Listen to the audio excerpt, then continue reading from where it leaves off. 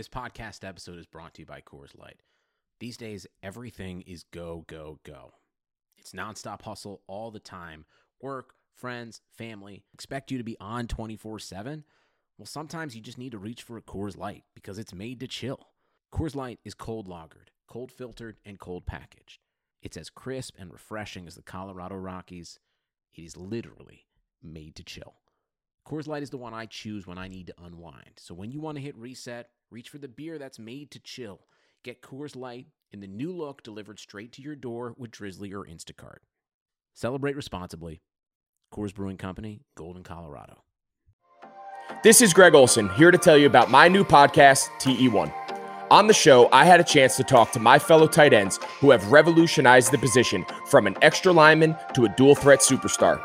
And just like my guests have changed the game, this year, NFLSundayTicket.tv is revolutionizing your NFL viewing experience. Stream all the live out-of-market NFL games every Sunday on your favorite devices and never miss a moment from your favorite players. Visit NFLSundayTicket.tv and use the promo code GREG88 at checkout and get 15% off your subscription. That's NFLSundayTicket.tv and the promo code GREG88. Subscribe to TE1 and get NFLSundayTicket.tv, an unmatched dual threat. This episode is brought to you by Lifeway Foods, makers of America's best kefir and our favorite healthy and delicious dairy products. Blue Wire. Let's park this ship.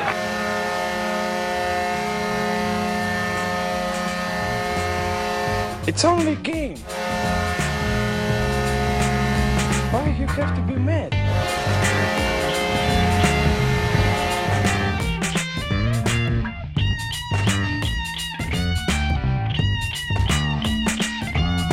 Hashtag love your guts. Audrey, how's it freaking going? How's it freaking going, man?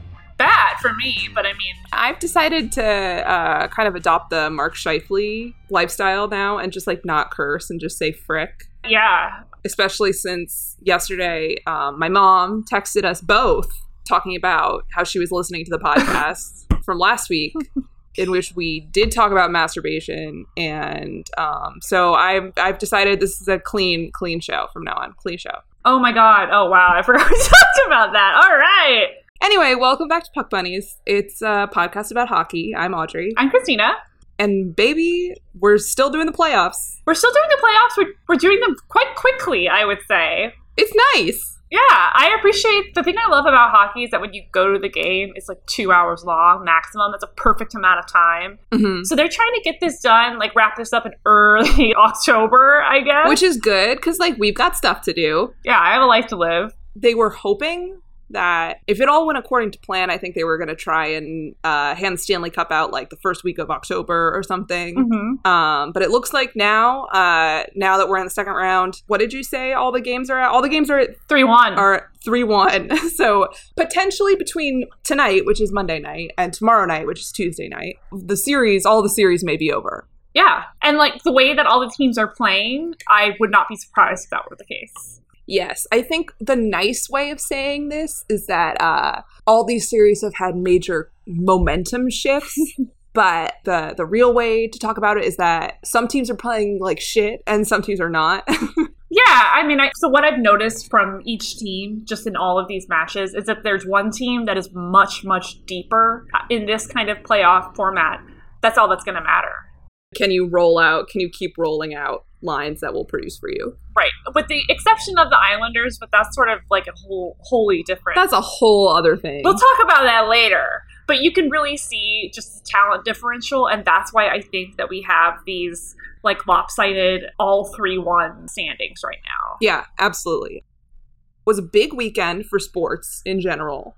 Was a momentous weekend for hockey after a few missteps. The league decided to postpone all the playoff games on Thursday and Friday of last week to stand in solidarity with other sports leagues. All of them. All the sports leagues to protest racial injustice. This is coming in the wake of the police shooting of Jacob Blake last week in Kenosha, Wisconsin. So this came after a couple of false starts. And after reading some of the more behind the scenes articles just about how all this happened, that sort of helps me understand it a lot more, because hockey still went on when almost every other league turned off almost immediately. So they played an entire slate of games before deciding the next day on Wednesday, to postpone it. From what I'm reading is that the players wanted to do it almost immediately, but I think that there was a lot of pushback reading between the lines. It seemed like it had to be negotiated a little bit more than it did in other leagues, like the NBA basically doing a wildcat strike.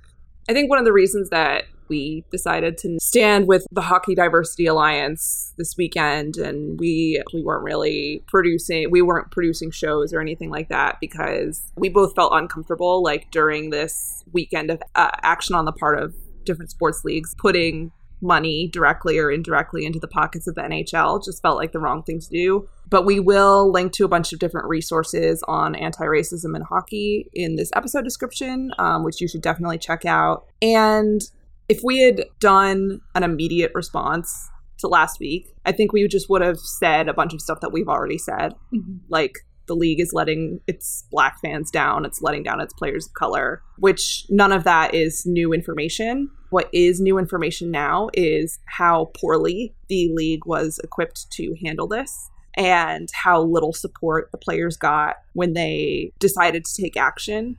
It was embarrassing watching the NBA Players Association just make a fool out of the NHL Players Association. It just made me incredibly upset, because these guys have no protection. They don't want to lose their career for standing up for something that's right, and that is something that can happen with the Players Association as it stands. Wednesday afternoon, the NBA stopped playing. This is when all the other sports leagues kind of said that they were going to shut down for the weekend. The NHL continued, played 3 games as scheduled. And what they did do was they said that they were going to have a moment of reflection in honor of social justice activism. They were going to have a moment of silence. Not even a moment of silence, a moment of reflection. Yeah, you can scream if you want to. That's your prerogative. It's just a moment of reflection. You can reflect on anything you want. Here is what bothered me the most about all of this, is how unfucking surprised I was by the way that they bungled it. I was surprised that they did anything. Me too. That the bar is on the floor. The bar is in hell. And, like, it makes me wonder why I care about this stupid sport at all. But what made me realize is the actions of the players later on made me realize, like, why I really like this sport. So this moment, the moment of reflection, I think was about like 20 seconds, and there were some choice graphics, I think. Putting up end racism is not going to cut it anymore. We've moved on. We want to be supportive.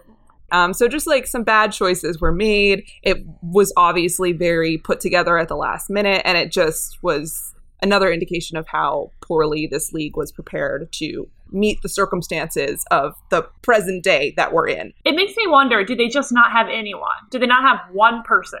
I think there's just no precedent. Like, there's no institutional knowledge for how to deal with this kind of stuff. And the fact that for decades, the culture has been, we're going to ignore this. We don't want politics in sports. Hockey is about, like, team identity. It's not about individuality. It's you know, the love of the game, and people come to watch hockey to escape the world and, like, that kind of thing. I just think that there's so many decades upon decades of no institutional knowledge, and there's no culture built up to care about this kind of stuff. And something that has been interesting about I've been reading the players' responses to a lot of this stuff, and a lot of them are talking about how they've never experienced, like, systemic racism, so that they have so much to learn.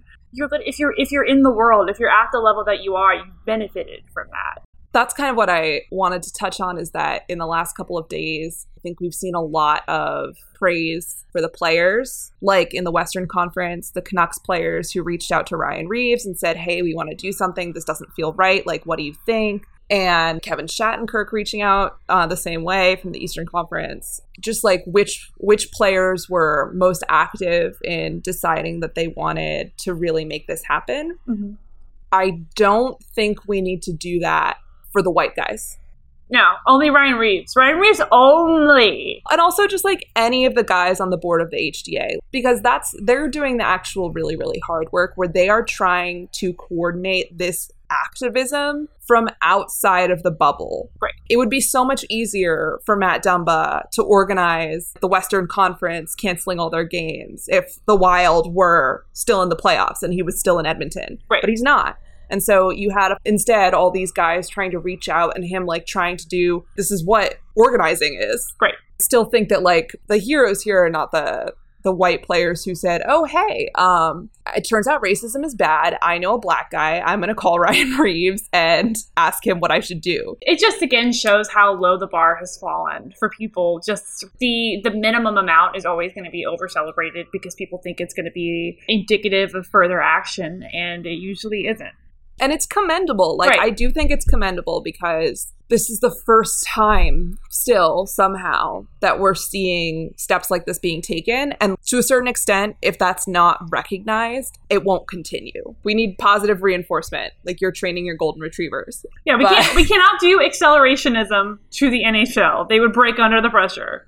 I don't need 2,000 words on what Kevin Shattenkirk was experiencing in terms of white guilt before he decided to call Ryan Reeves and be like, what should I do? I think we're past that point. Right, and I have some thoughts about that too, because I think it is the posture of a lot of older white writers to write what they know. Mm-hmm. And so that's what they're going to do, is they're going to go to That's the white their perspective. players. Yeah. Right, and It's comfortable. like you said, 14,000 words on Kevin Shattenkirk's like psyche, which I do not care about. Former Washington Capital Kevin Shattenkirk. That's the thing, is that like these guys they're doing good things and they're starting to do them for the right reasons, which like great, good stuff. Want to see it more. But this is still living inside your comfort zone, right? Right. Because it's still putting the onus on the players of color to inform the actions of the other players in the league.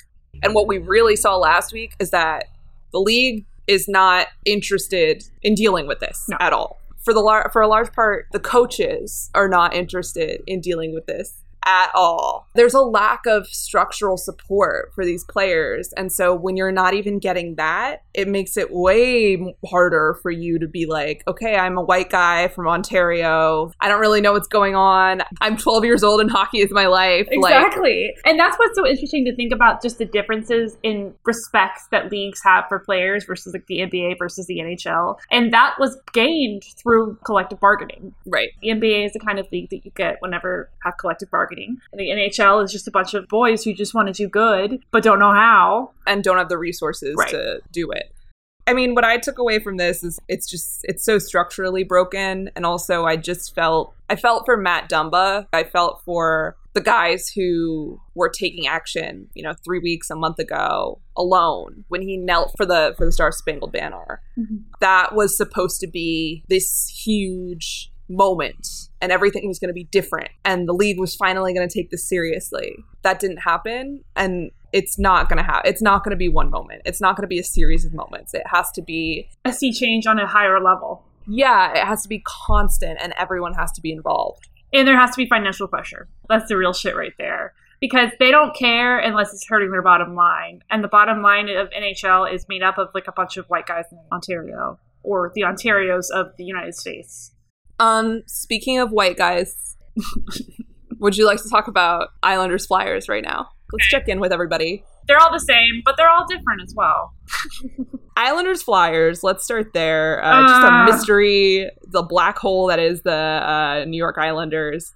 I'm going to be so real with you. I have watched approximately 30 minutes of this series combined because I hate watching the Islanders play. And I read an article about their game style, and it was basically like, it was a whole very long article, and the end of it was basically just like, they're just good. That doesn't help me at all. They're just good because they are. Yeah, I've watched a fair amount of this series, but I think that's mostly because it's a really good series for me to have on in the background while I do like my real job. Right. But so over the past week, I've been like, okay, I need to refocus. I need to take the Islanders seriously. We have fans from all over the place. I need to do them justice. Like, a lot of Islanders fans, for who knows what reason, listen to this show. Very vocal fans.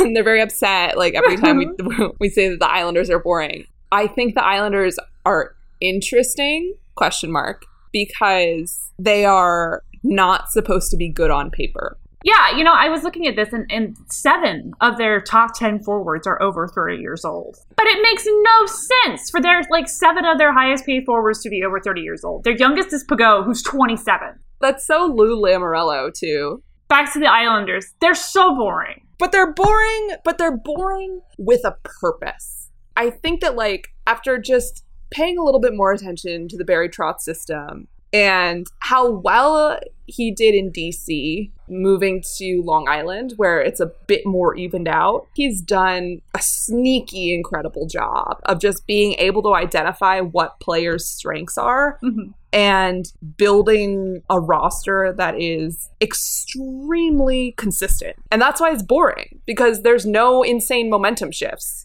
Okay, correct me if I'm wrong, but here's what I'm seeing whenever I watch an Islanders game. Is I'm seeing their man-to-man coverage being higher. They really go after the players both in their own offensive zone and in their defensive zone. Yes. And they stifle basketball. shots. They're playing basketball. They're playing basketball. And so if you can stifle all those shots, that's going to mean that they're going to have a lot less chances. And so you can beat them up in the power play, because they actually do have a really good power play of old men only. Love that for them.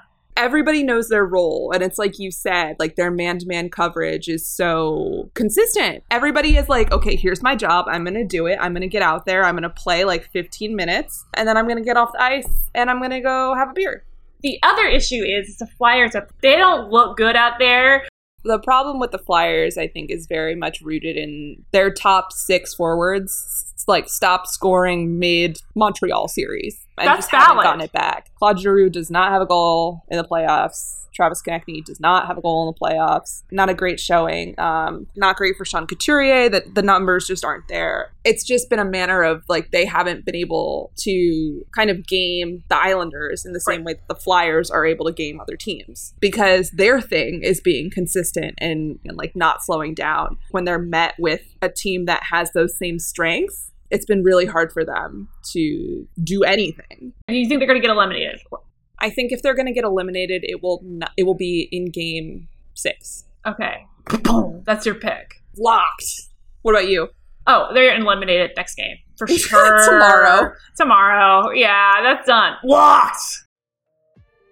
As you know, I have been getting really into just what I put into my body, correct? Wow. It's almost like your brain and your body are connected, and when one feels good, the other thing feels good too. And guess what's a big part of the brain-body connection? It's your gut health. I would like to tell you how I have been incorporating Lifeway Kefir into my diet. It's great for so many things. For myself, I've been making smoothie bowls with kefir. I just put a little bit of granola on it and maybe some fruit, and I'm good to go for the whole morning. What's your favorite flavor, Ben?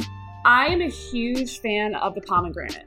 I like the strawberry a lot. Plus, I like that it comes in the little pink bottles. How have you been using kefir lately? So, you know that I have been struggling without gym access the past 5 months. So I've been getting up really early so I can go running outside and stuff before it gets too hot. I was never really a pre-workout person, but the perfect post-workout option for me has been kefir. Great for muscle recovery. It's great for protein. And that's really been helpful for me. If you want to learn more about kefir and where you can get it, log on to lifewaykefir.com and you can find where to purchase it near you. Okay, what about Bruins Lightning? Give me your lock. Oh, my lock on Bruins Lightning? They're playing right now. I should actually check the score. I got my lock on the Lightning. There's 7 minutes left in the second period. It's tied 1-1. I've been watching this series a fair bit because it's for the Eastern Conference. It's been pretty fun. The goalie thing is definitely starting to wear on the Bruins here. That's my biggest takeaway, is that Vasilevsky has been so good, and Halak isn't bad, but he just needs more help and he isn't getting it. And so then shots leak through and it makes him look bad. Do you think this is going to be Chara's last series? Last dance? No, I don't think so. I don't think Chara will retire until he wins another cup. Okay. Interesting. That's my lock for this series. He's just on a 1 year. I don't think that they're going to get rid of him. Given the opportunity, would re-sign just an extremely team-friendly deal if he thought that they were going to... $1. A cup contender. I do want to hit you with this stat. Okay, hit me. Game 4. Nick Ritchie, who you'll remember when Marissa Ingemi was on the podcast last month. She was like, I'm really interested if Nick Ritchie is actually a good hockey player or not, because he got traded right at the deadline. And it turns out he is not. He's not a good hockey player. You built that up? Last game, he spent 12 minutes in the penalty box. He spent 10 minutes and 18 seconds on the ice the entire game. That to me is king shit. That is awesome. Really bad at hockey and really good at laying really bad hits on Yanni Gourde. What does that even do to his plus minus? Is he somehow below a negative now if he spends more time in the box? It's just an algebraic equation next to his name. Anyway, shout out Nick Ritchie, analytics god. Let's talk about the App Stars. Oh, shall we talk about App Stars? And this, to me, is a series that does not make any sense because it directly contradicts what I was saying earlier. The Stars should not be winning this. I've also talked about this on Twitter, but I do not want to see any articles about the Stars, any secrets about how they were actually good for the last season. They dropped 9 games in a row twice. This is not a good team. They're not really pulling it together. The Avs are just looking gassed. That's what playing What? That's what playing a series against the Arizona Coyotes will do. They Black Widowed the Avs. Those are my boys. I don't think that's true, but no, I don't think that's true either. I think that the Stars have gotten very, very lucky. Dobby's been playing really well, and out of his mind. This has been a really good example of a team stepping up for their backup goaltender and saying, we don't have another guy if this guy gets injured. And they've actually gotten a lot better. You know how we talked about the Islanders having a system, and you can sort of see the beginnings of that as well with the Stars. In the last games, when they scored a whole bunch, almost all of them were from a screen right in front of the goalie. I can see them getting a little bit more comfortable with that process. It's also helped, I think, that Bonus has started playing both Rupe and Miro a little bit higher. Who can forget young Dennis? Young Dennis. I feel like no one knew who he was before No. this. I did. I've been talking about Dennis for months, but now we're all on the Dennis system, and I'm enjoying it. And what I'm not enjoying, though, is Nathan McKinnon's, he looks genuinely sad that they're doing so bad. Very upset about Nathan McKinnon. He is my favorite player to watch currently. Yes. And he's good at hockey, too. Boom. Okay, listen, you can't try to make that one happen. Nathan McKinnon is not a I know. classically attractive man. I get chills every time they say, and here comes Nathan McKinnon. I would love to see him win a cup with this team. The Avs are so talented and they're so fast. It's hard not to, but it's one of those series where it's really hard not to like the Stars because it's this total underdog scenario for them. I feel like I'm trying to manifest this in my head, but to me, they have a vibe not unlike the St. Louis Blues. I think a lot of things are coming together for them right now in a way that it came together, like the goaltending. I would not be surprised if they started Khudobin for the entire thing. He's been no, absolutely not. So good. Ben Bishop has got to grow that dick back. It's going to take a little bit. Reattach. We have the technology. If they stay healthy, and that's actually something they've benefited a lot from, is they have not had a lot of injuries. Right, and the Avs have had a ton. Eric Johnson's been out, Jonas Donskoy, obviously Philip Grubauer, Matt Calvert have all been out for the last 2 or 3 games. So that's been a huge loss for them. And it's, I think, contributed very much to these insane shifts of energy that we've seen in this series, which has made it really fun to watch. Oh yeah, that's Western Conference hockey. Yesterday, the Avs played maybe the worst period of hockey any team in the NHL has ever played, and Dallas scored 3 times in the first 10 minutes of the game. And how can you not just enjoy how stupid that is? They had no shots for about 15 minutes. Right. They went a full 15, 16 minutes of the first period without registering a shot on goal. Great stuff. What's been fun for me is that I have actually started watching hockey now, and I've been noticing things. And I think it's really fun to see how they can work the other team, whenever they're changing. And Dallas is really great at keeping possession of the puck, even when they know they're not going to score, just to fucking tire them out. I see it happening, and I'm like, is that intentional? Wow, 4D chess. What about the Canucks Knights? A series that is stressing me out to no end because I can't watch it because it's on too late. The problem with that is I also can't stay up. So it's like watching a series of aliens playing because I'm like, I don't know who any of these guys are because they play too late. Then I'll wake up at 3 o'clock in the morning and be scrolling through highlights. Yes. Trying to piece together what happened, which is so annoying because this has also been a really fun series with a lot of energy, a lot of momentum. The Knights are up 3-1. What's your lock? I don't want to have a lock on this one because I don't want to be wrong and I don't want to be right. I feel like if I say Canucks in 7, the Canucks are going to somehow come back from this, then that's definitely not going to happen. Mm-hmm. And I feel like if I'm more realistic and I say, the Knights are going to close them out in like 6 games, then I'm going to be sad if I'm right. So I choose neither. I'm choosing chaos option because I think every other team is going to, the right team is going to end up winning the series. But I think this one, like, what if Tyler Mott just went insane? As the girls from the broadcast have called it, Mott Girl Summer. It's so good. Do you want to take some calls? I would love to take some calls. Hi, bunnies. I wanted to know if you had seen Alain Vigneault's comments regarding his general lack of interest in learning literally anything about the world around him this week. Do you think he has a responsibility as a public person to step up in conversations like the one the league is trying to have around racial justice right now? And do you take him at face value when he says he's a good person who believes in racial equality? Thanks. I actually think this might be one that, like, you and I have different opinions on. All right, well, pop off. Let's hear your wrong opinion. Are we on fucking, like, Selling Sunset right now? Anyway. No, I think we'll probably agree. What I think is that not every public figure has an obligation to speak up about everything. But I think if they choose to speak up, they can't fucking say, I just don't care. Not even that he said, I don't care, which would have been, like, malevolent, kind of. Instead, he was like, I don't know anything that's going on because I haven't been paying attention. Cool. The thing to me about this is that why would you say that ever in the first place? Because you just sound stupid. Ignorance is bliss, blah, blah, blah, but you don't have to say that part out loud. Because that's embarrassing. What's so fucked up about it is that it is relatable, and that is why he said it. He said it to all of those fuckers in Canada with their, like, 4-car garage, because they don't give a shit either, And so that's who he's talking to. This is the real fans of the NHL. I think it would have been braver if he had said, I actually don't give a shit. Well, of course it would have been.